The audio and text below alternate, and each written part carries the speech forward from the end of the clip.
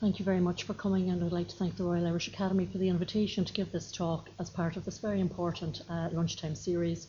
I think it's wonderful to see a series like this where we can come in and take a little break from the busyness of life and to come in and to savour some of the wonderful work that's going on in the Royal Irish Academy. I'm conscious of time as well, and it is lunchtime, so perhaps some of you are trying to get back to work and things as well, so we'll start.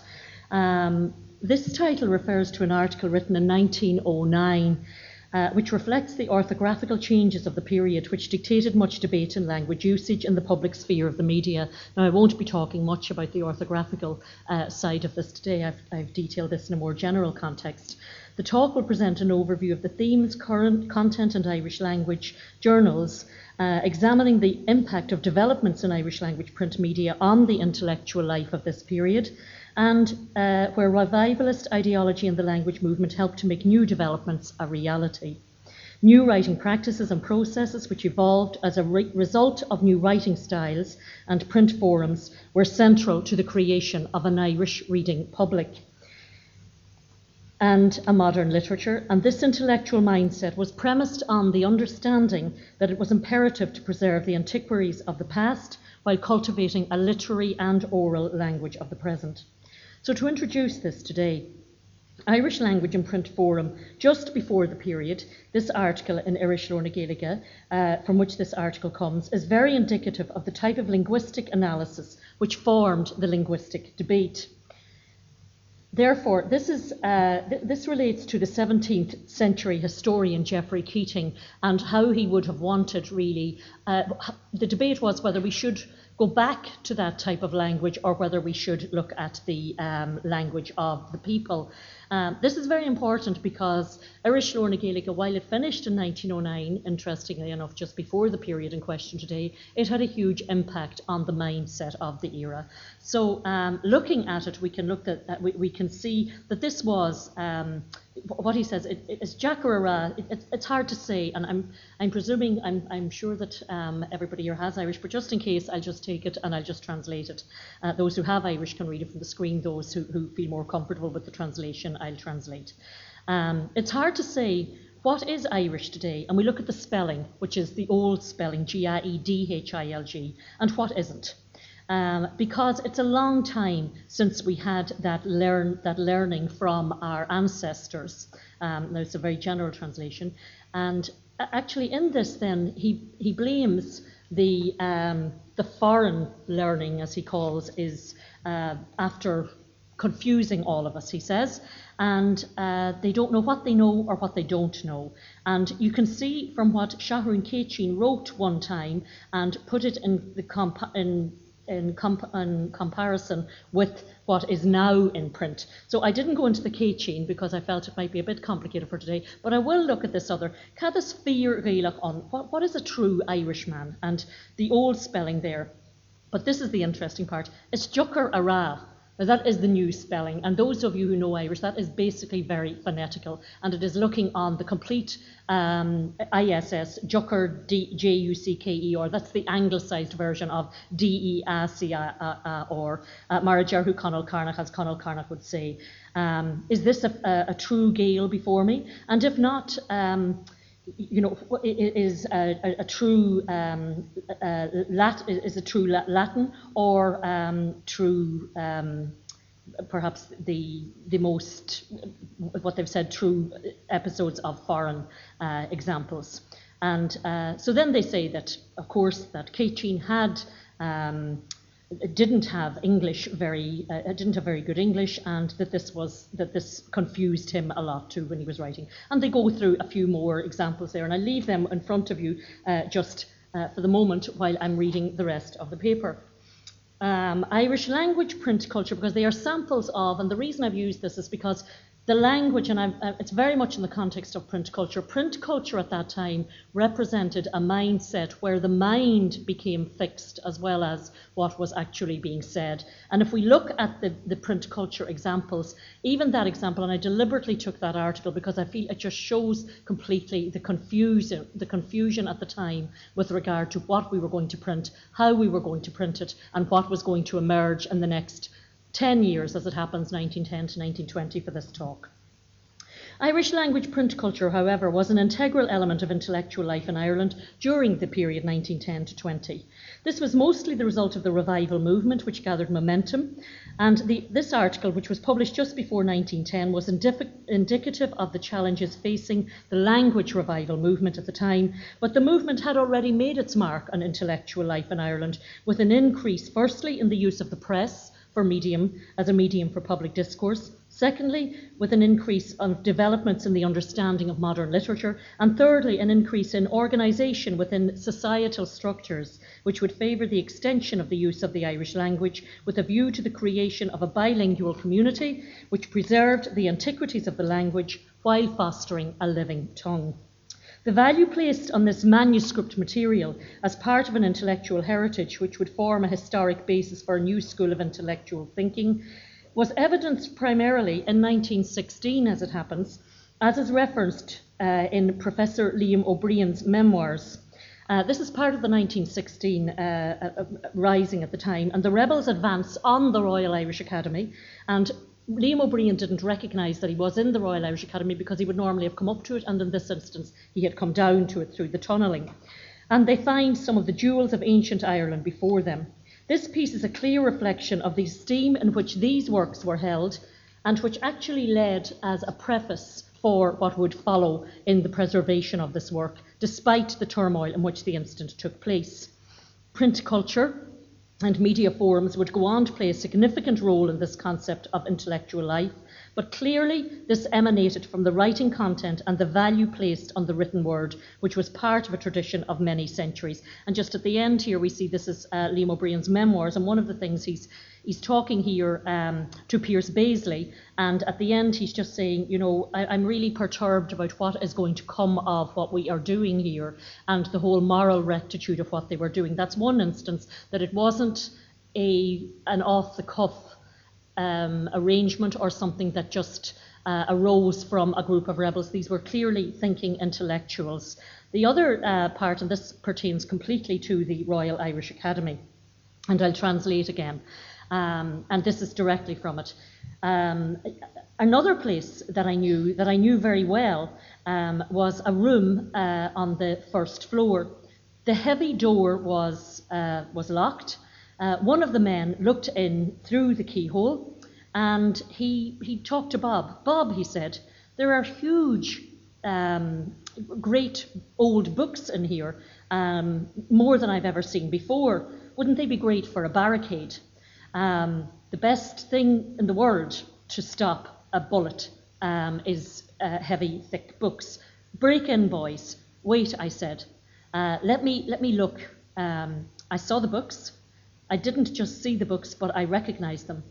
This is what they were. Lower line, the Book of Leinster, the Book of the Duncow, the Book of Ballymote, and Rawlinson. The great books of the old Irish manuscripts that had been preserved for a long time and put out by the Royal Irish Academy. This was the advanced school of learning in Dublin. This was the school where I got to know my old master, Kuno Meyer, where I heard lectures from Kuno, from Bergen, from Marstrander, and the first month of the war from Pedersen from Copenhagen. He mentions De Valera, he mentions all these people, and then he goes on and he says, I turned to the men. Do you know, men? I said, what are those books that you see in there? Oh, we don't know. They are the old books of Ireland. 4,000 years, he says, perhaps a bit of exaggeration, do you think? It is because of those books that we are fighting here in 1916. And the most interesting part is after that, we didn't open the door. We all decided that we wouldn't lay a finger on those books. And then when the soldiers came, from the English soldiers came, they saw that we weren't in there and they didn't bother opening the door. The Advanced School of Irish Learning did not lose anything because of the 1916 in Easter week, because of these. So this is really indicative, I think, of the esteem in which this learning was held. And it's interesting because the Advanced School of Learning also was the founder of the journal Eru in 1904, which was taken over then by the Royal Irish Academy in 1926. So this manuscript tradition and the whole print culture and what was being written was being handed on, and it was being nurtured through this period in a very real way. And even with a major rising and what was going on through that turbulent time in 1910 to 1920, where we saw a very great variance in a political thought and in the mindset of the people, if you like, the intellectual life in Ireland was sacred, and it was very much preserved. And I think it's important to acknowledge that. Indeed, on examination of media and writing practices and processes, it is possible that the Uneachtain manuscripts were the first seeds of Irish language journalism. This grew into a forum which was utilised to the full in the first quarter of the 20th century in particular.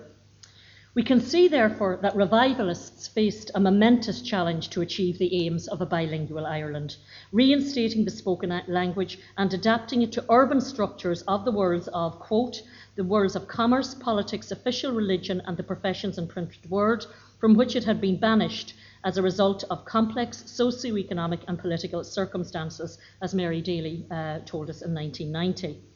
So looking at one of those organisations, the Society of the Preservation of for Irish Language, and it was from these kind of organisations. This wasn't just about an elitist culture. It was about organisations that were set up to reach out and create not only a network, but a community of learning, which would be fostered and would eventually create that sense of an intellectual life. But core to that intellectual life was the print culture and the journals which accompanied them. And as we saw in the Society of the Preservation of Irish Language, which emanated then, from which the Gaelic Union emanated, we then had Irish Lore na Gaelic, the Gaelic Journal, as one of the first.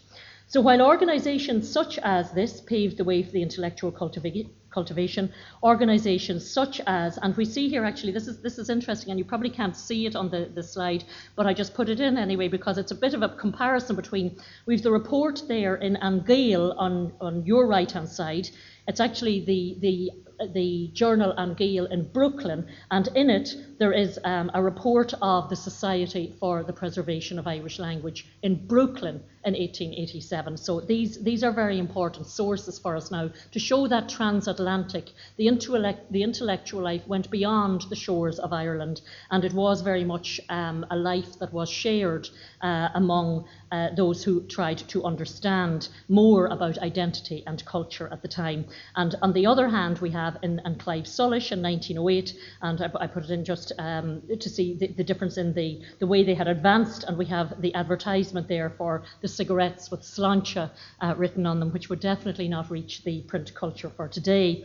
Going on to that, then there were three main organisations, I suppose, that we look on which formed the basis for much of that intellectual life, the Gaelic League. And we look here, I put this in particular because it's a bilingual membership invitation and advertisement. So that's important to remember that. And the aims of the Gaelic League and the Gaelic League that we have today, the preservation of the national language of Ireland and the extension of its use as a spoken tongue, and the study and publication of existing Gaelic literature and the cultivation of a modern literature in Irish. That was back in 1893 when it was founded, but that became such a major element of the work of the Gaelic League, and that is how they cultivated this intellectual life. And finally then the Michael Cusack in the Celtic Times, he also used his Celtic Times newspaper for the promotion of his ideas. So very much there was the idea of the mind, the body and the soul, and it was all, and the arts were all it was an interactive process between all of these that one perhaps could not survive without the other. And finally then we have, of course, the Abbey Theatre, or the Irish Literary Theatre, when it was formed.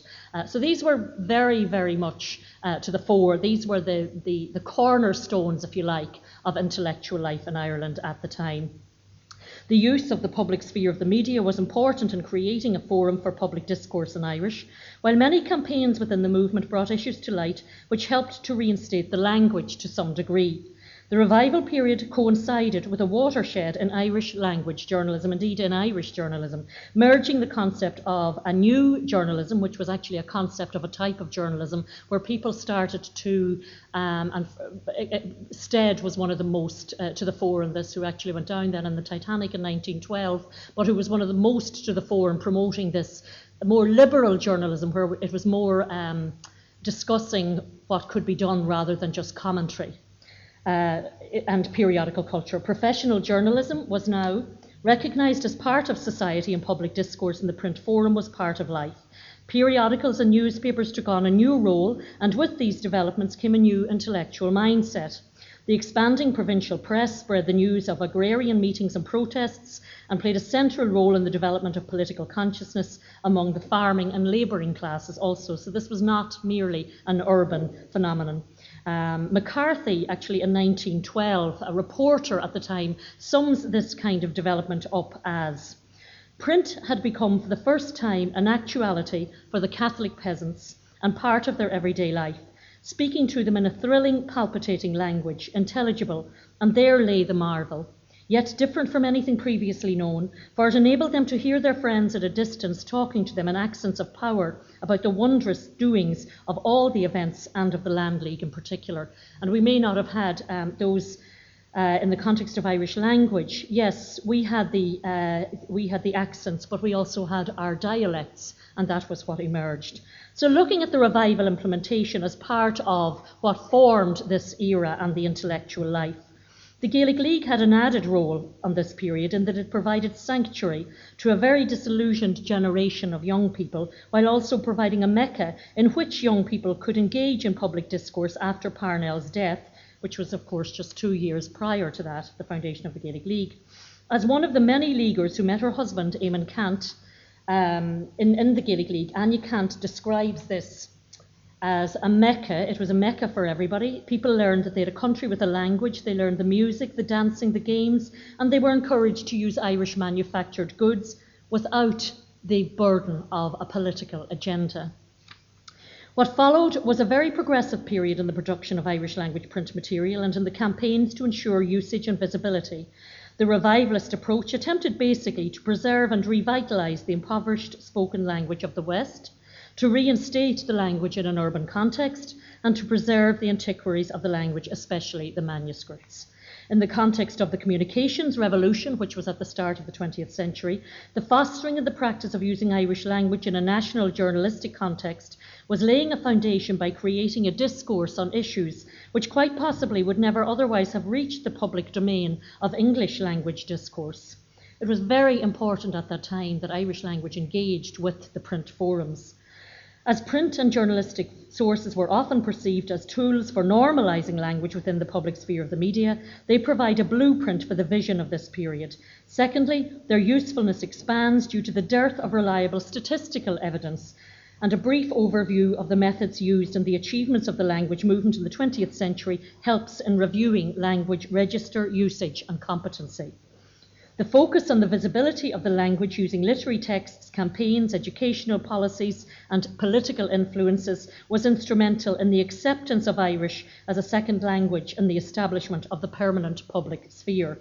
Another important aspect of this was the recognition of the need for textual learning, while combining this with the, quote, willingness to learn from abroad, as Owen O'Growney told us, and to innovate, as reinforced by O'Growney's role.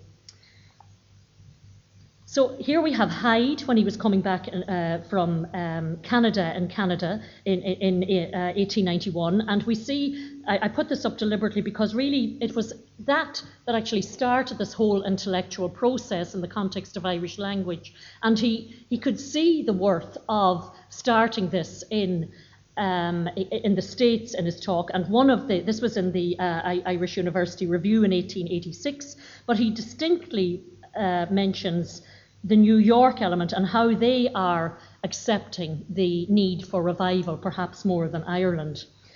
It is not surprising, therefore, that the messages from Hyde's initial speeches in New York gained significant following, crossing geographical borders. Almost 100 years on from the foundation of the first Irish language periodical, Bullock and Thuller, part of Hyde's speech to the New York Common Gaeilge was printed in the Irish American newspapers at the end of June. It reached the newspapers in Ireland, which shows the network, where it influenced Owen MacNeill and Owen O'Grownie, and Hyde primarily claimed that the language was in a bad way, but it was not dead, stating that a bilingual Ireland would be better than a monolingual one for numerous reasons.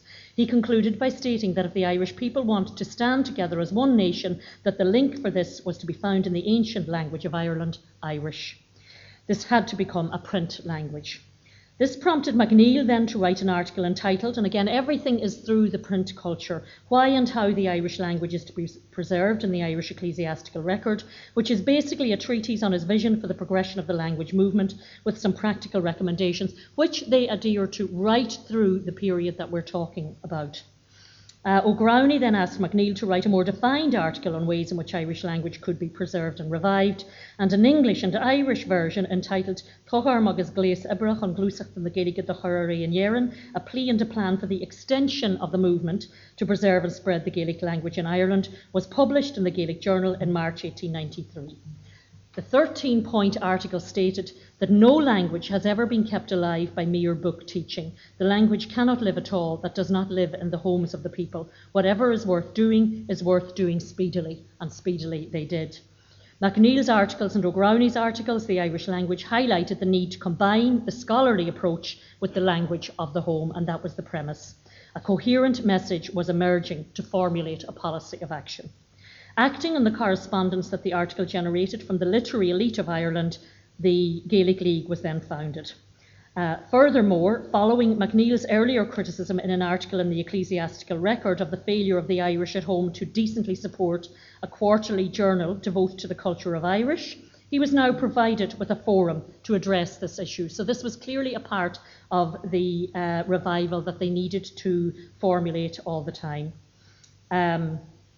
MacNeill credited the Clive Sulish, the first Irish language newspaper, with testing the reality of the movement. And this was written in the Gaelic League Journal. I leave you to read some of these yourselves while I'm talking about it, because I don't want to take too much time on it. But they were testing the reality of the movement. And up until that, a lot of the Irish language journals had been about protesting against the authorities. But now, at the watershed of the 20th century, it was clear that we had moved into a different era where it was now part of the society in which we lived, and it was to become a community language. It was now time to test the public, not the authorities. The language movement was gaining momentum, but if Irish were to be adapted to urban structures of the worlds of commerce, politics, official religion, the professions and printed word, the economic value of the Irish language would also be a key element. In his editorials and in Clive Sulish, MacNeill often wrote about his belief in the role that the Gaelic League had to play, not only in cultural and language revival, but in economic survival. Referring to Greece, Finland, Bohemia, Hungary, and East Prussia, he sometimes used examples of material prosperity in other countries where language revival had taken place. So we can see how this all fits into the type of society that was emerging in those early years of the 20th century, in the first 25 years. This highlights the European focus, viewing the Irish language in comparison with other world languages, as opposed to a marginalised language on the western seaboard of Europe, which is in keeping with the initial revival ideology on an international scale, while acknowledging the new communication networks demonstrating a new intellectual modern mindset.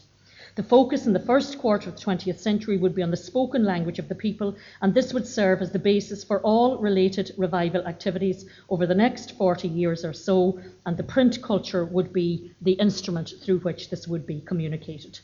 This approach, which embraced the use of the living language for intellectual debate as the new reality, was in stark contrast from the 19th century Irish language periodicals, which fostered a scholarly and preservation approach as opposed to fostering language usage. And this was the difference, and particularly the era we're talking about, it became a living language in print. This is how MacNeill describes the founding of the Gaelic League in November 1893, and I leave you to read it, but I will just read the last little piece It was understood that an urban intellectual environment would be the cornerstone for this in order to seize the psychological movement. And at the end we say he's enticing people to use the opportunity now to create an urban Irish-speaking public and to link this with the West. We are not fearful of the response. It is to bring about this that the Gaelic League proposes to create an opportunity. In the noted Bismarckian phrase, it is abundantly clear that the founders of the Gaelic League have seized the psychological moment. So this was very important. It was this mindset that formed much of what happened after that, which correlates also with Anya Kant's description, which I've referred to earlier. So looking at the implementation of the intellectual freedom, their methods and their campaigns, the space had been provided. They had formed this space within the public sphere of the media that was going to be a place for intellectual debate, a place for public discourse, a place for generally promoting their aims and for trying to create the intellectual mindset that would have an impact on the formation of the era. But then they needed to implement their policies in education, literature, language, social practices, economics, and most of this would be debated in these print forums.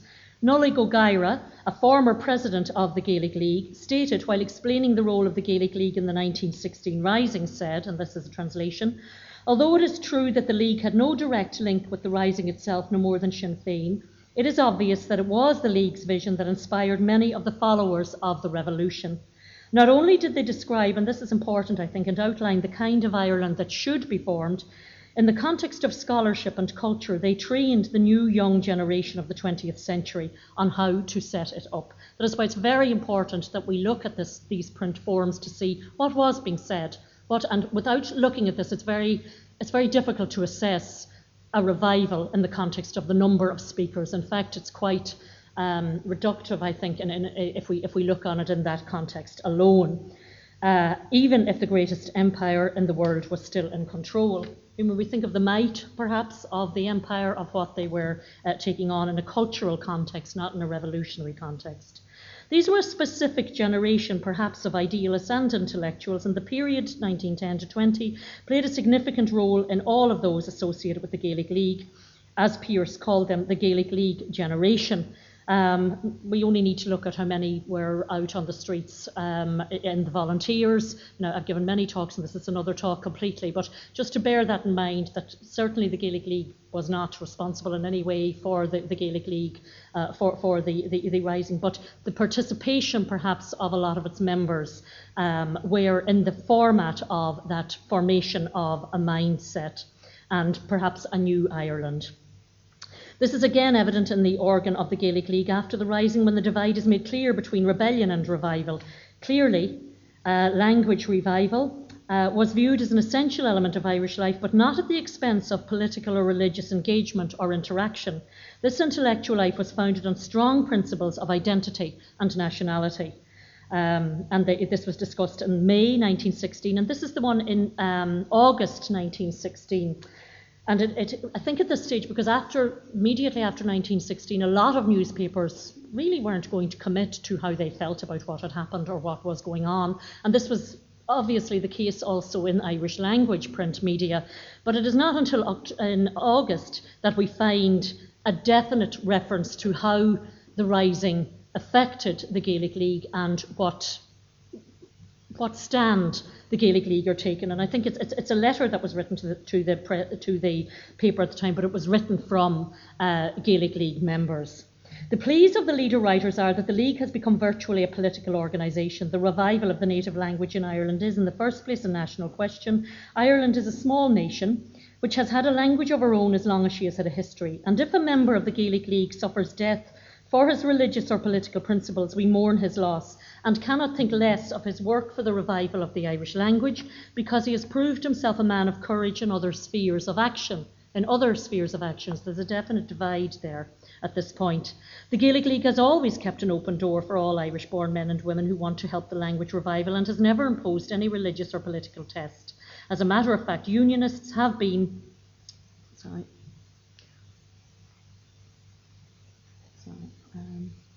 Yes, and are amongst our most zealous workers. The Gaelic League might, if it chooses at any time, convert itself into an organisation of a religious or political character. And it has not done so, because its members believe that there is no religious body or political party in Ireland that should not feel it a duty to furnish its quota of the work of the revival of the national language. This was a very clear message as to how the movement, the Irish language movement and the revival movement, was impacting on Irish society at the time, as opposed to being connected to any political agenda. Much of this thinking hailed from generations of European philosophers who preceded them, linking language to identity. And it's no coincidence, for example, that Charles Darwin died in 1882, and the European intellectuals who had a major influence in this generation, Fichte with his treatise Reden an die Deutsche Nation, and Wilhelm von Humboldt, who said, "Language is the external manifestation, as it were, of the spirit of a nation.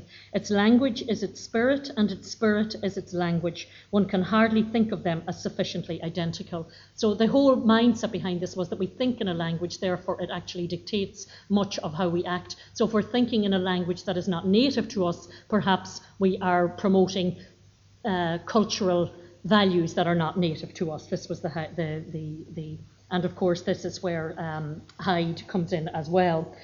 As one of the more prominent intellectuals, Hyde is an excellent example of the era as a first president of the Gaelic League until 1915, the first chair of Modern Irish in the NUI from 1909 to 1932, and finally the first president of Ireland from 1938 to 45.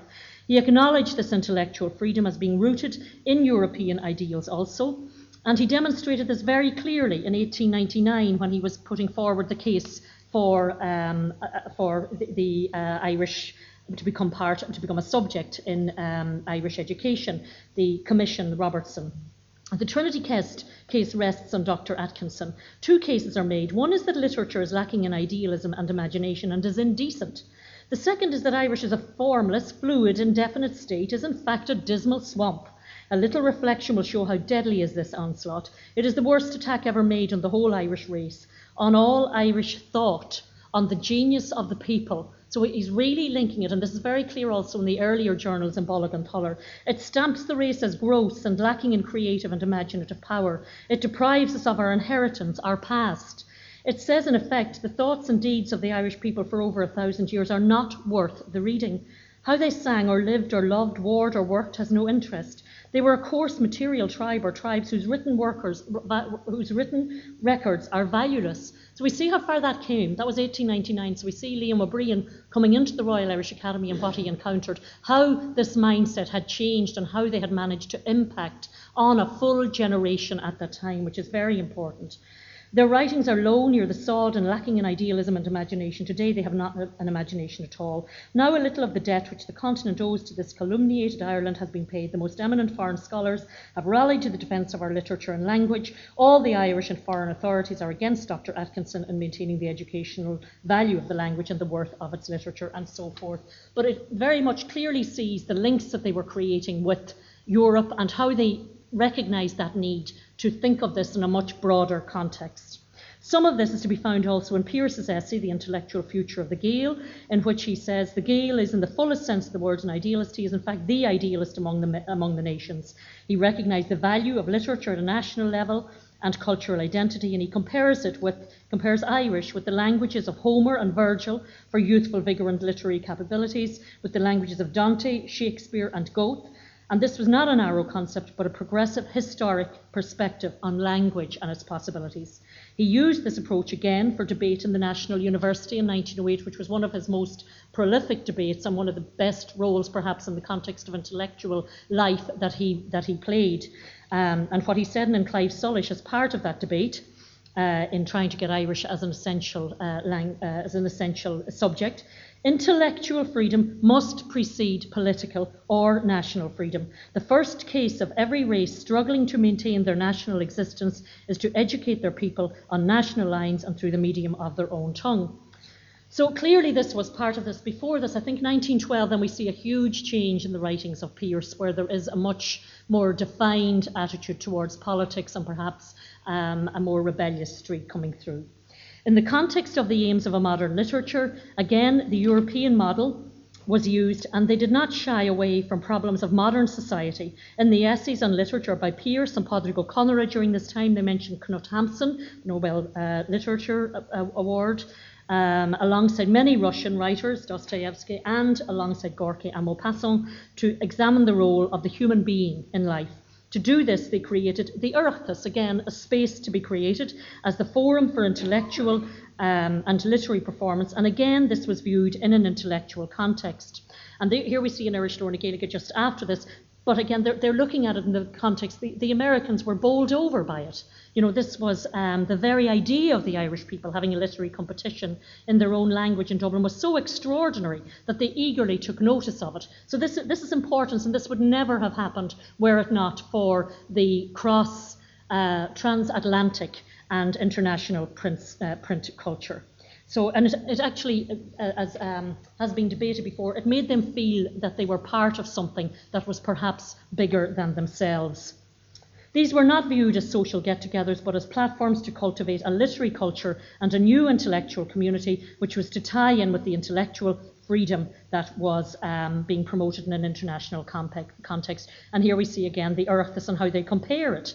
You know, the Pythian, the Olympic, the Nemean, the Isthmian Games were to the Greeks the assemblies of Tara, Amania, Carmen, and Talchan were to the men of Ireland. The ancient assemblies are revived in the Oireachtas. So we see this train all the time of linking to the past while creating the future. And the very years we're talking about were pivotal in this. In order to complete this, however, they needed to engage with many other campaigns: place names, street names, names on cards, addresses on letters and banks. The power of the print medium was recognised long before this in the debate in the Royal Irish Academy again, which was reported in the University Review in 1886, but it wasn't enough to have it just in the print forum. They needed it all around, and that's where the street names and whatever came in as well. But it is interesting to note T.W. Roliston's argument in the Irish University Review in 1886, and this is just before the foundation of a professional journalism, a professional association of journalists. What he says is, "But we should need to see more definiteness or more common sense in the aims of Uncreevin Evin and his friends Hyde. Do they wish to make Irish the language of our conversation and our newspapers? Impossible and wholly undesirable. Do they wish to make us a bilingual people in the sense that everybody should know two languages? But peasantry and artisans cannot be expected to know two languages except at the expense of both. What is there left except to treat Irish as a classic and leave it to the universities?" So this was very important that these arguments were being put forward at the time. Irish would now be recognised as part of the written and print culture of the public sphere and not just as the spoken peasant language, which would in turn strengthen it as a living discursive language. So new directions after 1912, in the context of what was reported during this period, 1916 did take on a new role and was a pivotal point in both the lead up to it and in its aftermath. The Irish language press documented and reported all events. The signing of the Ulster Solemn League and Covenant by around 500,000 Ulster Protestants in 1912 indicated that there was strong resistance to the Third Home Rule Bill. And while this was debated, it's not widely reported that actually there was a meeting which was printed, the outcome of which was printed in Clive-Sullish, to try and bring reason to what was happening. And it was under the auspices of the Gaelic League with Douglas Hyde. And he said in his speech that he believed that it was not in the nature of Irish people to mistreat their fellow men. And he said that in the Gaelic League, we in the Gaelic League, both Catholics and Protestants, are aware of the goodwill that we share. This escalated then, of course, after Churchill's speech and on the 8th of October in 1913. But again, there was a major detailed article by Caor, C-A-O-R, and in Clive-Sullish in October 1913 under the title Éire gan Rinch, Ireland Without Partition, making a huge case for why we should try to work together. This eventually led, of course, then to the article by Owen MacNeill on the 1st of November, the North began, and we're all aware of this, and that it is purported to have been the basis for the foundation of the Ulster Volunteers. So it's not coincidental that this was an Irish language, bilingual, if you like, newspaper, but of the Gaelic League, so that there were links there all the time, and that it was seen as a forum for debate and for intellectual thought.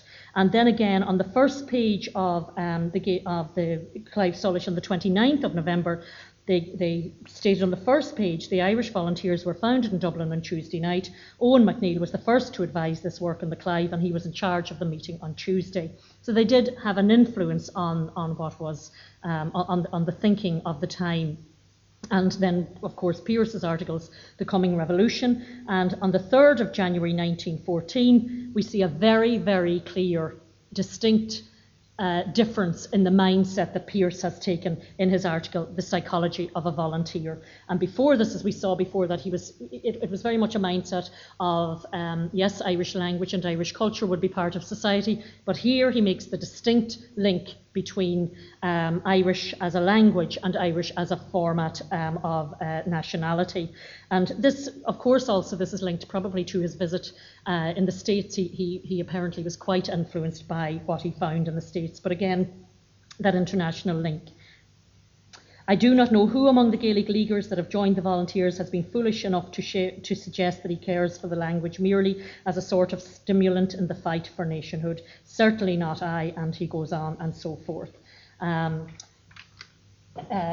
leave you to read it because I'm conscious of time. This, however, as I said, differs from his early writings. New echoes of the United Irishmen of 1798, the Young Irelanders of 1840s, and the ghost that had to be appeased came to the fore. These were all in his pamphlets as well that he wrote just coming up to the 1916 Rising. And he wrote in The Separatist Idea that Tone, Davis, Mitchell and Lawler were the fathers of the nation, classifying them as the fathers and others before them as the commentarists. So he was quite, he really was following this nationalistic trend at this time.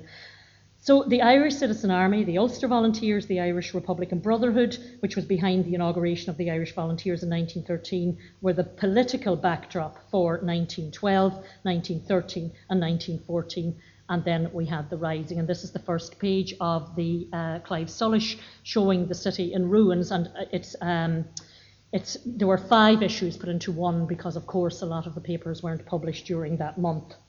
During this period also, the Irish reached, so this was the urban setup at this time, and it was really taking more of a military mindset, but all along the intellectual life was being nurtured, and we can see that even in the 1916 Rising in memoirs, anything that we read, we can see that there was this intellectual mindset. Even in the GPO, in Des Fitzgerald's memoirs, we see how he was discussing with Pearse the moral rectitude of what they were doing, how Plunkett was discussing poetry and different authors.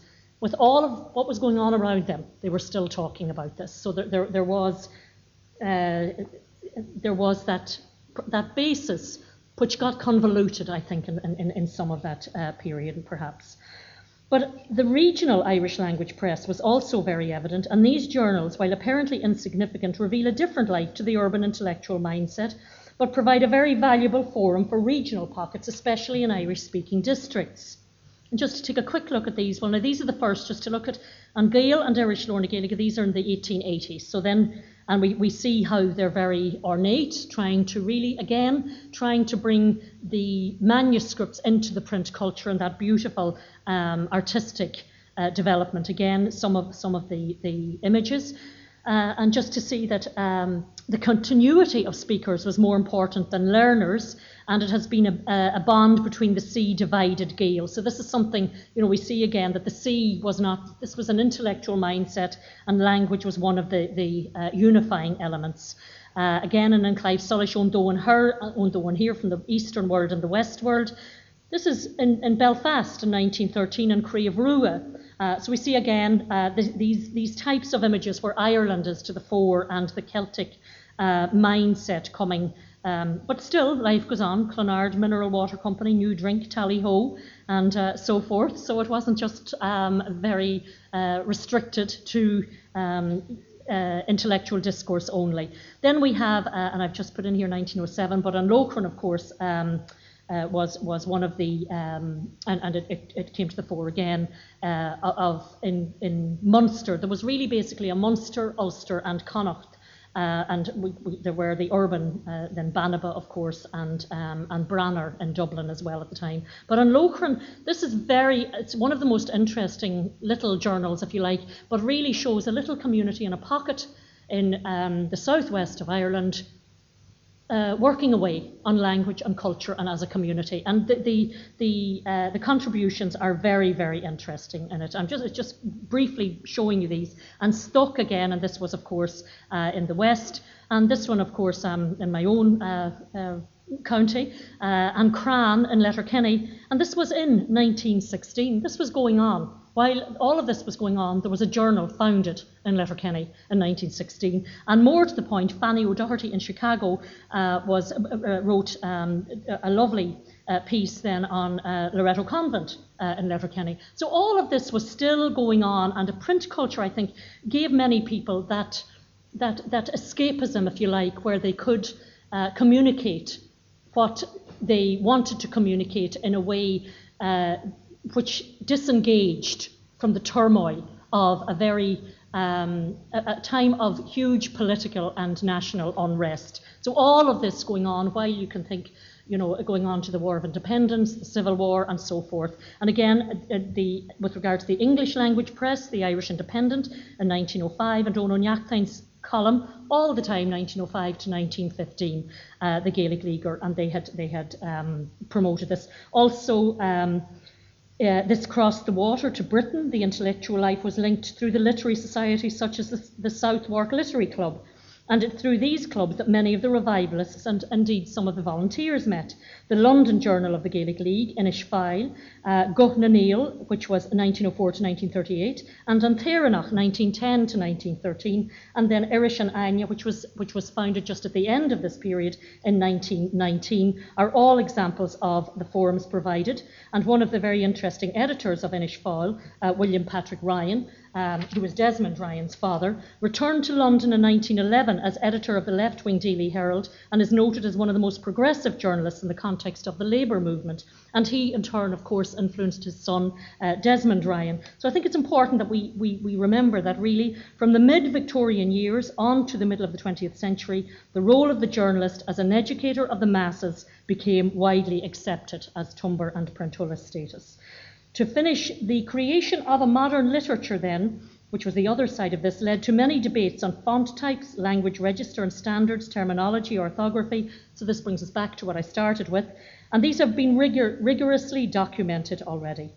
The font issue and the spoken language were probably the most divisive and controversial, both of which were central to linguistic change and to an increase in literacy rates.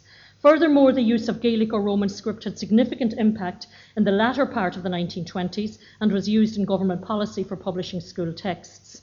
As we draw to the end of the period in 1919, the Gaeltacht situation still had not improved, despite all this effort, which was a source of concern for some prominent language activists and was expressed by Liam O'Ring, impacting on the overall intellectual life in the context of the west of Ireland. This is in the Irish Independent in 1919, this was what Liam O'Ring said. I'm afraid that we won't have a proper natural literature in Irish until the Gaeltacht community wake up, not only with regard to the Irish language, but with regard to the whole world. This completely encompasses to me everything that happened before then, and this was where the gaps were. Where people hadn't engaged perhaps with the wider world, that this needed to be done. They have a sort of lethargy, like someone who is trying to recover from illness, or is it that they are just kind of bewildered because the ancient Irish life they had has been cast aside without a new, modern Irish life ready to put in its place? I would contend, actually, that that is not just related to the Gaeltacht areas, but related perhaps to a lot of Ireland at the time. It probably best summarises the state of play which influenced the Gaeltacht mindset, however, at the stage of the revival. Basically, the structures of the revival worked for the urban bilingual community of revivalists, but Gaeltacht speakers still needed English to take their place in the modern world, and until that bilingual and in the print forum would be recognised, it was still going to be a challenge. They did not view their language as a reality in the English-speaking world, perhaps. The revivalist debates and campaigns continued to ensure that Irish language was rendered a visible part of the urban landscape, and of course we have all the various issues that were debated. I'll just quickly put them through. Higher education, as I said, the National University is probably one of the most important there. Secondly, and I'm running through these, but perhaps just to look at the Ridgeark Literature, Padraig O'Connor, who founded this, and it was to try and create a forum for buying books and for reading, but actually didn't work. Cumann na Scríbhneoirí at the Oireachtas in 1920, but it was quite successful, Cumann na Scríbhneoirí, and I'll just refer to that now at the end as well. The main political issues, as we said, Home Rule, the politics within and outside the Gaelic League, the Irish Parliamentary Party, the Volunteers, and of course the election in 1918. When we put that all in context of what was parallel going on, there was a major mix of different mindsets being put together, and what was going to come out of that for our new state in 1922. And I would say the Irish language probably had a big part in that. Just looking at what was covered in the context of international material in the Irish language. Now, I'm not sure if we can take anything there to be correct in the context of Irish speakers, but however, it's nice to think that they were looking at this. So the debates did not exert enough influence to make any real difference in language among the English-speaking public of the time, but their role in print media in ensuring the visibility of Irish language in an urban context was an important part of the ultimate successes of Irish language revival for both urban and rural Irish speakers. In the context of the intellectual life of this period, perhaps the most successful campaign was that of Irish as an essential requirement for the National University in an intellectual context, which was debated successfully in Clive-Sullish under the editorship of Pearse, resulting in Irish becoming necessary for matriculation from 1913 onwards.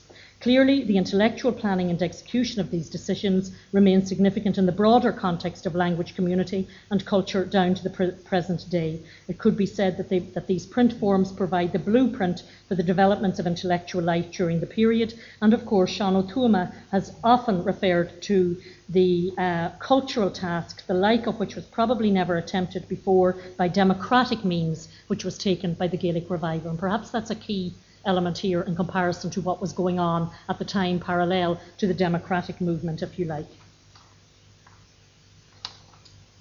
The increasing pressure on the Gaelic League to be politically involved meant that the foundation of the state was seen as a stepping stone to the final stage in complete Irish revival. This piece in 1921 is upbeat with regard to the number of Irish writers, but also highlights the cracks that were beginning to surface due to the lack of coherence in the approach that was being taken, which apparently would be corrected by a state policy, or at least state assistance. Post-1920, the reliance on state assistance became the crutch for which may well have signified the dearth in intellectual Irish language development, regularising it to an educational forum. Clearly, the writing processes were still developing. And as we see, with a dozen books were published from this time last year, and that was 1921. We think of what was going on at that time as well. And just to bear in mind as well, that in the context of the print form, there was only one newspaper founded between 1916 and 1919, whereas there were hundreds of newspapers founded in the decades prior to that. So this saying, I think, sums up the importance of the print forum and writing processes and their influence on the intellectual life of 1910 to 1920. While language revival is assessed, therefore, in the terms of number of speakers, it is time for an advanced appraisal of the revival, which includes the writing processes where the intellectual Gael was developed and which shaped, as Nollaig O'Gara said earlier, much of the 20th century developments. With the build-up to commemoration events, it is often overlooked that life went on after the event, and it is probably the followers of 1916 who exerted the most influence in implementing the ideals of this democratic process of the revival and the maintenance of the intellectual mindset. And as O'Gara said, yes, it was the League's vision that inspired many of the followers of the revolution. Not only did they describe and outline the kind of Ireland that should be formed in the context of scholarship and culture, they trained the new young generation of the 20th century on how to set it up. This was not founded on a revolutionary event alone, but on the many events and intellectual debate which was created by organisations like the Gaelic League, and writing processes and cultural debates and initiatives played a strong role in this. To some extent, as a result of this, Irish language has become a normal part of life and of intellectual life in Ireland, and it still is today in both a national and international context. This is partly and mainly, I would say, the result of the rigorous writing processes which were cultivated during this period by leaders and intellectuals of the 20th century. Thank you.